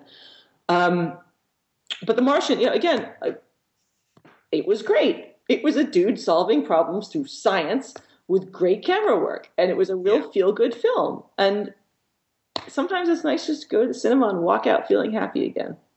Agreed. No, and I saw both and feel the same way. And that's the thing. I shrug in terms of when people ask me how Bridge of Spies was. I'm like, it's great, but it's the Coen brothers. It's Spielberg. It's Tom Hanks doing the Tom Hanks role. I'm like, and don't get me wrong, because it's exceptional. But yeah, it's like, it pretty much by note. I mean, it's like, all right, these guys did a great job. I mean, yeah, but again, these are like the best guys doing what they do. Yeah. So it's like, but if you don't like, if you really don't like Tom Hanks, or you're like really, on the fence about Coen brothers, there are, I can understand why you wouldn't want to see the film. I did, because also, when you're writing a piece about the Cold War, you go and see the big movies that are out about it, so you don't do the same thing. Like, we almost had something in the early drafts about the nickel the spy takes, and he has got a note in the hollow nickel from underneath the park bench very early in the film. We almost had something like that, because obviously the Coen brothers and I had read the same article on Wired. Did you? Well, that's interesting though, because I always would ask, people like Tim Seeley never watched Buffy because he didn't want to be influenced when he was writing Hack Slash.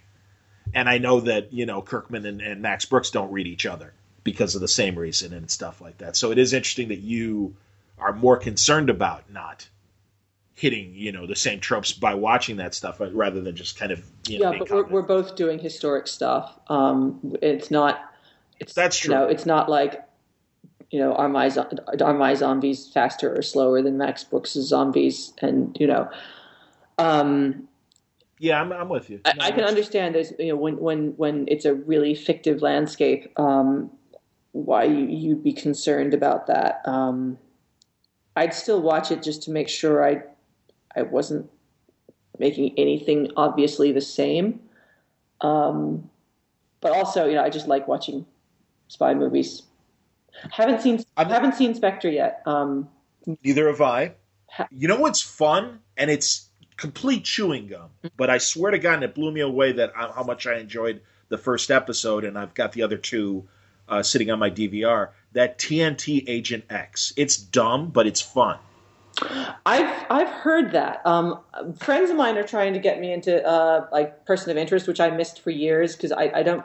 I have. I never watched it either. Like after from season 2 onwards, it becomes this amazing like story about technology and society, and it has all these hidden layers. And I'm like, that sounds really like it's my alley. And obviously, whoever was paying attention at the network wasn't really paying good attention because it seems like the production team just kind of walked off and like, we're going to do something really smart with the show, but very quietly.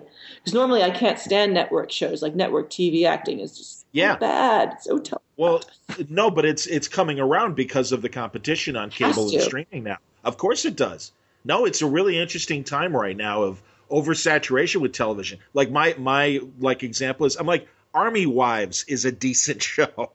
I'm like, it's not a Peabody Award winner, but it's a solid drama, and there you go. I mean, if you got to get down to Army Wives, it's like, okay, Yeah, and Madam Secretary is actually surprisingly all right. That's so funny. A friend of mine, a New York friend, turned me on to it, and I've been watching it, and I binged the first season in time to watch the second, and I enjoy Madam Secretary a lot. Yeah, it's smart, and it's well-balanced, and the acting is reasonably calm. Yes. Agreed with all of that. What about all the superhero stuff going on right now? Interested? Not interested? I am. I have. I have a lot of. I have issues with commitment, and committing to go on. Committing to network series or committing to any series is very, very difficult. I just can't watch. I haven't even finished watching The Sandbaggers, which I haven't seen in years. Atta girl. Yes, ma'am. I'm a big fan. Rucka and I have gone on for hours about The Sandbaggers. Oh, absolutely. But, love that show. You can only watch like an episode a night. You can't really binge The Sandbaggers. No, you're right. Because one, you'll want to kill yourself. Well, it is. Yeah, but, it's better than Mission Impossible because it is slow. And especially by today's standards, it is ridiculously slow, but it is good. I'm fine with the slowness. I mean, I like I said, I like early 70s movies. I like Antonioni. I'm down with slow. Nothing happens. Fine. A couple meaningful looks. Yeah, I'm good. Oh, but like you get episodes like the hijacking episode on The Sandbaggers. That's a great one. Oh, the Berlin orientated one. Oh God, that was a killer. Yes. Oh my God, yeah. God, that's like their best episode. Away now. Say it again. I couldn't watch that. I couldn't watch another episode for a couple of weeks. I still had to I had to kind of process that one. So my commitment issues are there are a couple of series that I really want to watch. I really want to watch Soderbergh's The Nick because I have a tremendous affection and respect for Soderbergh as a filmmaker. And I'm really interested in the practical elements of some of the filmmaking he's doing there. Because if you read about how he's filming The Nick, he's basically using a camera, a Red Dragon, a mere $50,000 camera.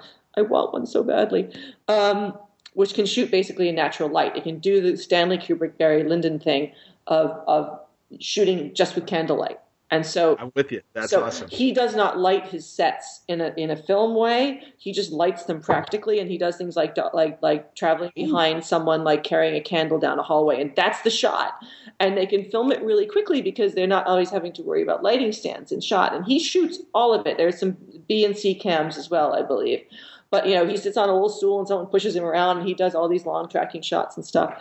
God, that's good to know. I've been meaning to pick up The Nick and everything because I just like the subject and I like Clive Owen. Yeah. But knowing all that, and it's funny because, yes, I've seen Barry Lyndon. I know exactly what you're talking about. Okay. That's amazing. The thing you have to understand about The Nick is, A, it's a horror series, and B, it is somewhat of an exploitation horror series, and that the first 10 minutes are incredibly queasy-making. There's a lot of medical gore. A lot. Like lots. Like much more than you're used to seeing in the usual medical procedural fluff.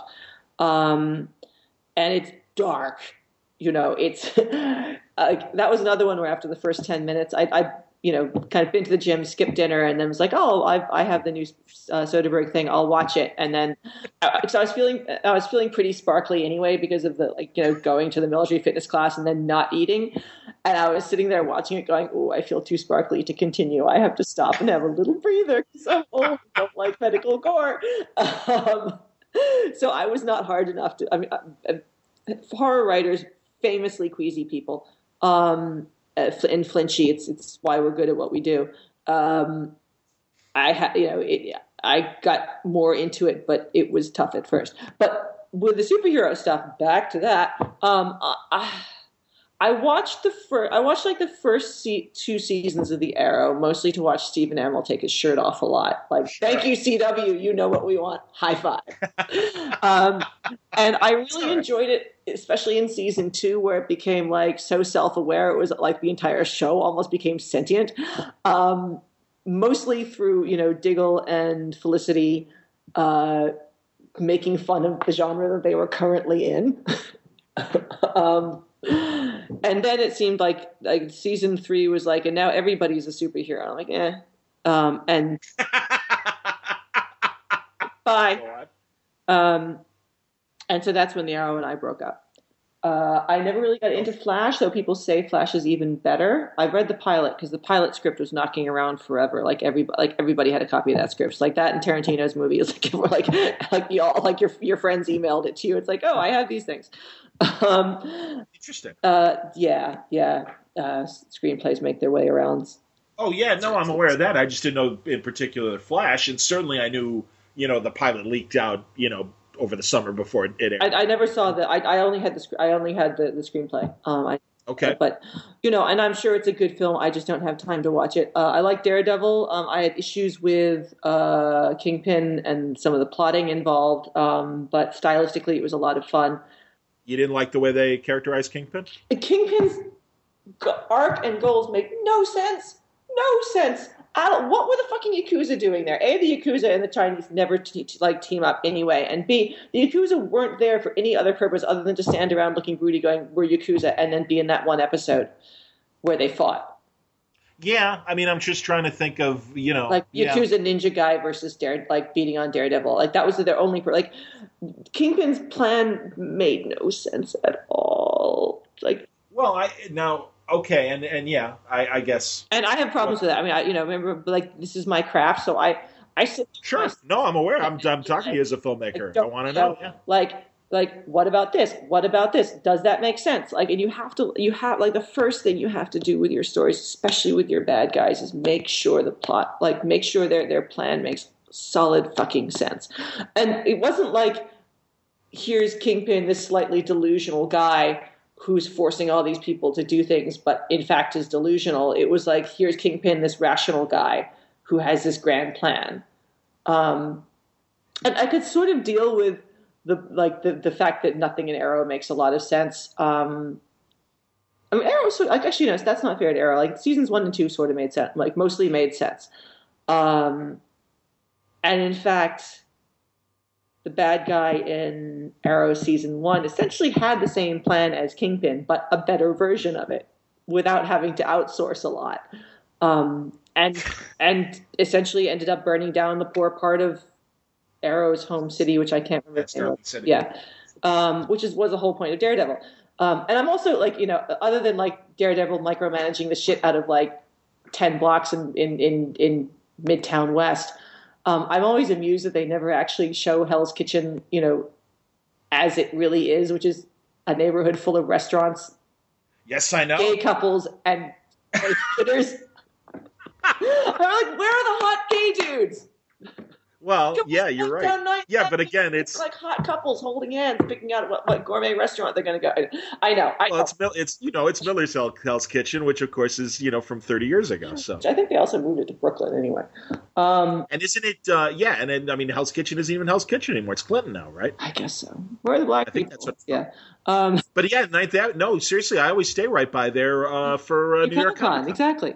So we all know. I haven't seen Supergirl yet. I want to. Shocking. I know. I'm a failure as a woman.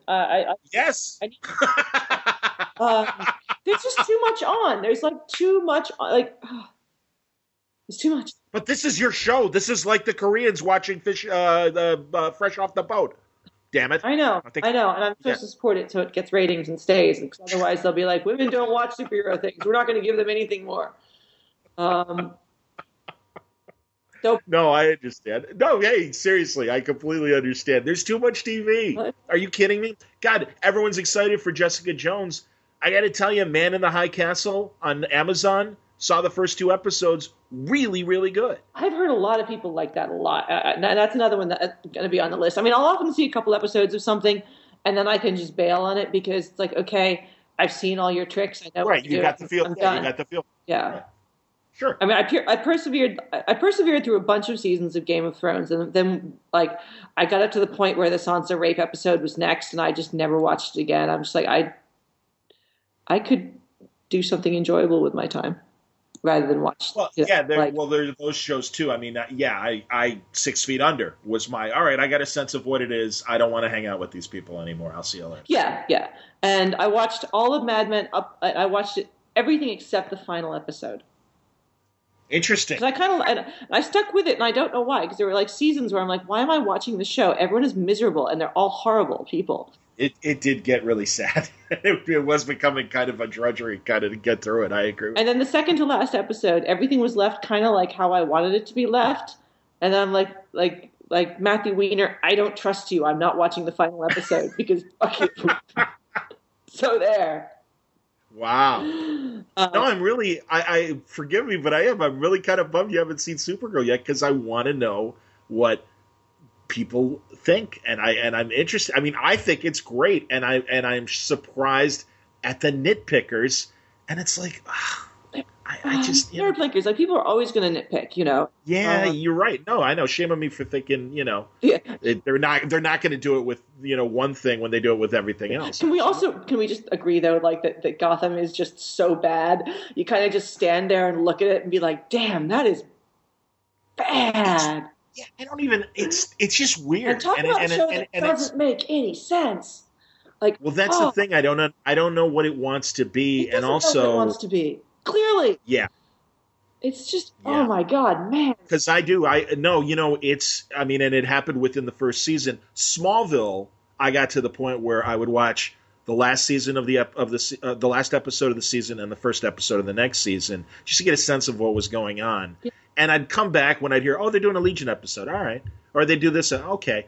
But yeah, like for Gotham to reach that point in the first season, it's like, okay. And then again, it's, do you want 11-year-old Bruce Wayne scratching his nose kind of like Batman? Whereas here's the Flash, here's Arrow, here's Supergirl right now, right in front of you, being the heroes that you want. And it's like, I don't know. I hope that there's part of me, and I think it's a pipe dream, that they and nothing against the kid, who I think is decent as an 11-year-old or 12-year-old Bruce Wayne, but it's like if any show needs a 5-year, like let's get at least teenage Bruce Wayne that could kind of do some stuff other than be protected by Alfred. Now you can't go out, Master Bruce. Yeah. You're killing me, man. Yeah, I know. I mean, but it's still not as bad as Once Upon a Time, which is like just that show I don't understand. I mean, I can do better effects drunk on my laptop. I can have a bottle of wine, half a pack of cigarettes, and fix their effects overnight on my writing laptop, which barely has enough memory to run After Effects. What are you now as a filmmaker like?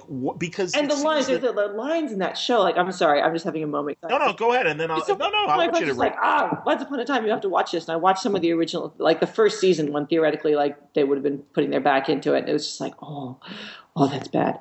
I couldn't get into it, but go on. And there were these there'd just be random lines. Like I see this with some network, like badly run network shows, is that it's theoretically a writer's. Network shows are theoretically a writer's medium, and directors don't have much force. And you can see that because when there's a problem with a script, which there very often is, they'll just be. You can just watch the poor actor, and they've got a line coming up that they just have no idea what to do with because it's just a bullshit line, and they just they say it like they're trying to squeeze out a silent but deadly and not let anyone know, and just be like, okay, I'm done with it, bye. And you can see the relief on their faces. It's like, man, could anybody just step in? Like, why doesn't the director just be like, just improv that line, just like do something similar? Like, we're not at home to that delivery, All right, now I'm going to ask my filmmaker question because and I'm sure the answer is because it still takes too many people to make a movie. But yeah, like where is that independent filmmaker line compared to comic book people in terms of like I obviously getting good equipment is better and more democratized than ever before for even amateur filmmakers or aspiring filmmakers and stuff. And we're seeing very creative little moments that are not only being crowdfunded and stuff like that, but obviously shit that people are throwing up even on YouTube and stuff like that. So where is it for them in terms of getting their work out there and also like making money from their work as you see it right now as a filmmaker? It's actually pretty easy to make a film. Hard to make a good film. Always the hard thing is the story. Because I mean, if I had a really good story, and I want someone else's screenplay, not mine, strangely, because if I'm going to direct it and produce it, I really want some distance on the material. But if someone handed me a good screenplay tomorrow that I could shoot on little to no budget, I would do it. Like in a hot fucking second, there'd be a Kickstarter up before you could sneeze. I know the materials I'd need. I know what I'd shoot on. I know what lenses I'd use. I knew how I'd bring it, who I'd bring in. But the problem with low budget stories is it's not that they can't have effects, because effects are cheap now. Anyway, like bottle of wine, like I said, my laptop, I'm there. The problem is the limitations on what you can film easily and well. Something that's mostly interiors, doesn't have any crowd scenes, 3 or 4 main characters, and yet is gripping and not full of shit. It's really hard for a lot of people who are trying to sell their screenplay to dial it back down to a really nasty little four-hander that still has some opportunities for interesting cinematography. You can do a chase scene, but you can't do a chase scene on the Santa Monica freeway. Right. The chase scene probably has to be on foot or something like that. But there are very few screenplays or stories that suit a really low budget treatment, and you have to it's like starting out with comics. You have to do what you can manage. Like no one will hire you for doing a mid-level budget screenplay on no budget and doing it pretty okay. They'll hire you for doing a no budget screenplay on no budget and blasting it out of the fucking water. So, you have to husband your resources to make sure that you have superb lenses, like the best camera you can get your hands on, like the actual grip equipment. Hopefully you can do it Soderbergh style and actually not have to light it other than practically. But it all comes from the right screenplay. It always does. And that's been my bugbear. And that's why I haven't shot a feature yet. I just don't have the screenplay. And friends of mine are always needling me. It's like, Alex, why don't you write specs of all your stuff? It's like, I don't have time. I barely make any money as it is. I need someone to hand me a screenplay that I can work on. I can't, I don't have the 6 months to drop off and do the screenplay and then drop off another year for the movie. I can do the movie. I can't do the screenplay at the same time. I can rewrite the screenplay, but I can't, there's a limit to what I can come up with whole cloth of writing, directing, producing, editing. I got to have some help. I understand, but I would think even forgive me, but the initial incident in No Mercy, I mean, you would think could make, that's right there it would seem to be a low budget. Nope. Don't think I could do that on a low budget. Okay. No. All right. Layman. Yeah, no, hey, layman, absolutely. Shooting animals, you tell me the way it is. Flying a bus. Right. Well, yeah, okay. All right. Yeah. Kids, working with kids. Well, that's true. Okay. I mean, they'd all be over 18, so that, but still. And a large ensemble cast. That's not what you want. It's unmanageable. Poor characters, like you said. Yeah. I am noodling around with something which may become a screenplay. It was actually a really stupid idea that a friend of mine mentioned. I'm like, that's so stupid. I might actually be able to do something with it. Sometimes things are so ideas are so stupid. They actually with a little bit of fiddling, they go through the other side and come out as actually being quite clever. And I'm not mentioning what the idea is because it is that stupid, but I'm noodling around with something that may eventually be a small feature script for myself, but I probably will do as a comic first. Don't shoot me. Don't kill me. Don't kill me. Because I hate it when people do that. Here's my failed screenplay. I'm going to make a comic out of it. Fuck you. Shove it up your ass. I don't want to read it. I can tell. There's a reason. No, I agree with you, but I do think too that a lot of you image people do have good ideas that would translate well into. Yeah, but I just resent it when it is literally someone's failed screenplay. Right? Yeah, failed screenplay. I agree. Vertigo published a bunch of those in the early 2000s. I was like, that's no. Well, and Cliffhanger, and I think some of the Wildstorm stuff was like that too. Yeah.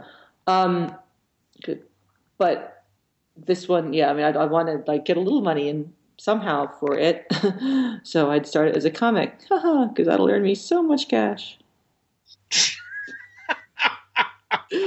Get that Shelby GTO and Purple Flake I'd always wanted, rolling down some Cristal. Yep.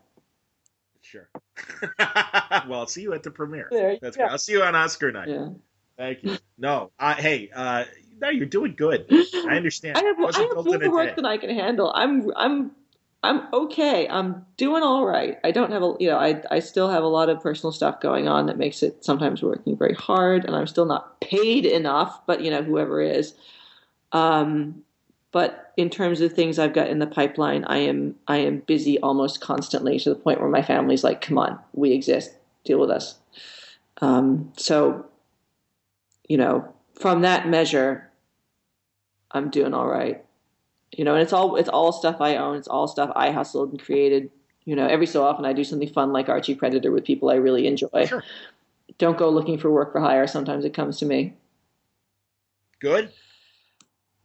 Well, but again, that makes it easier and can help fund the passion projects. And oh yeah, that's the thing. It wouldn't be my scene to have a career in it, but if people who know me and get my stuff come up and be like, hey, will you write this 6-issue thing or this 4-issue thing? Yeah, sure. If I like them and I think that we get along, and there's not going to be tons of last minute changes. Or, can you put Lobo in it? We're having a cross. No, I'm not going to put fucking Lobo in it. Go ahead. I understand. But the other thing too is, and I most of the time and it's been a long time since we've both been at a convention at the same time. I think it was probably New York in 2013. Yeah. And we're like, yeah, I'm signing at Dark Horse for 1 day. Yeah. And I'm like, I understand. And I don't blame you and stuff like that. But eventually, and you're getting to that point where you do have, a good stack of various books and different stories and stuff that, you can surround yourself. There's an Alex DeCampi library. Yeah, it's taking up my I keep a couple of copies of each of my books, and starting to take up more and more room on the bookshelf. Yeah, and so that's I'm going to maintain my 2015 trip of having a comic book out every month in 2016. Oh, that's great! Congratulations, that's terrific. I mean, presumably, if Mayday doesn't run wildly over time, it shouldn't though, because Tony's making really super progress. Oh my, the covers are gorgeous. He just sent the pencils for the 2 #1 covers, one of which has the female character, the female spy, and one of which has the male spy on it. And it's like, oh, Tony, you're so good. Well, the right story's going to hit for you. So I believe that, because you're a smart storyteller. At least for my taste. Thank you. For what it's worth. I appreciate that. And absolutely. And that's why I'm always happy to talk to you and check in.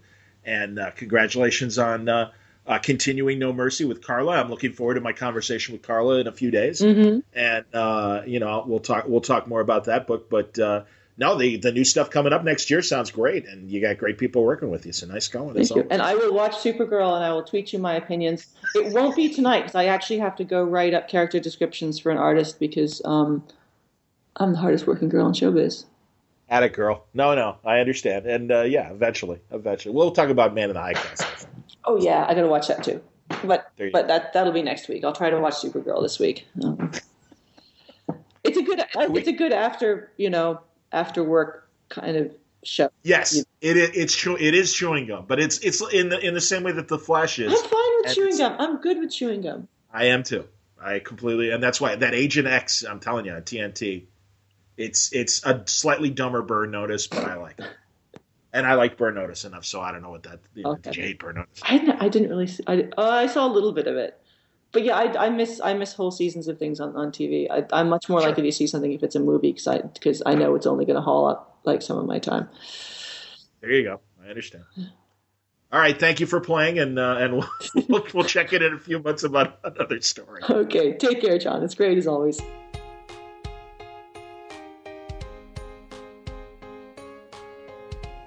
As always, I appreciate the honesty and candor of Alex DeCampi, and for someone that we haven't met face to face, I always feel like we get into a good rhythm when we have our conversations. And I'm not kidding when I say it. I've always loved her stories, even before I knew Alex DeCampi was a woman. And I was like, oh, great. Even better, as I said in the conversation. All of that is totally true. So happy to have her back. Man, don't those books sound great for 2016? Really excited about both of those projects. So keep it up, Alex. Good work. And a pleasant conversation for you today to present on Word Balloon. Brought to you by the League of Word Balloon Listeners. As always, thank you for your support. Word Balloon is free, and it will always be free. But if you want to help the cause, you can go to the front page of wordballoon.com and click on the tab there to Patreon. And if you feel like you'd want to contribute to the show and subscribe, that's terrific. It's not necessary. As I always say, the best thing you can do to help Word Balloon out is let friends know that you love the show and you think they might love the show too. I'm always happy with the type of interviews and conversation that we have here at Word Balloon, and I'm happy to bring it to you each week. And I thank you, in particular, League of Word Balloon listeners who sponsor the show and help keep things running. And I thank you, as always, for your support. Word Balloon is also brought to you by In Stock Trades at InStockTrades.com. Great books are there now, right there for the Christmas season. And as I say, if you want to spend more than $50, you'll get free shipping. And you don't have to wait for Black Friday for some of these amazing deals. They're happening right now. How about when Mark Miller and Phil Hester were together on Swamp Thing? Darker Genesis is the trade paperback.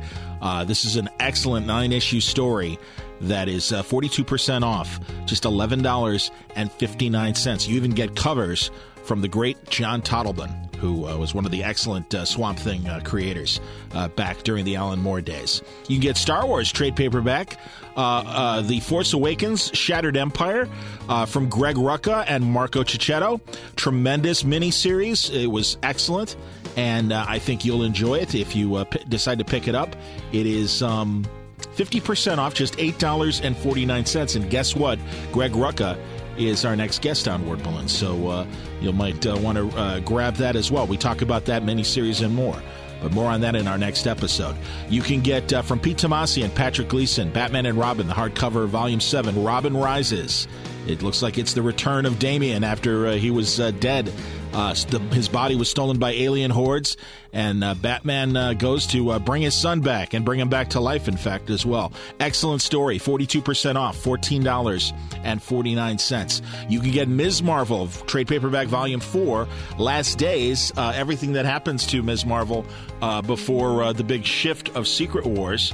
And this book is 42% off. It's G. Willow Wilson and Adrian Alfona. 42% off. It's just $10.43 at InStockTrades.com. Go back to the website, find more great deals waiting for you at InStockTrades.com. John Sutter saying thanks again for listening to Word Balloon. Hope you join us in a couple days for the Greg Rucka interview. That's going to be happening right at the start of the Thanksgiving holiday. And we'll take you through that wonderful weekend, a great, long, good Rucka debrief. It's been far too long, and we cover everything.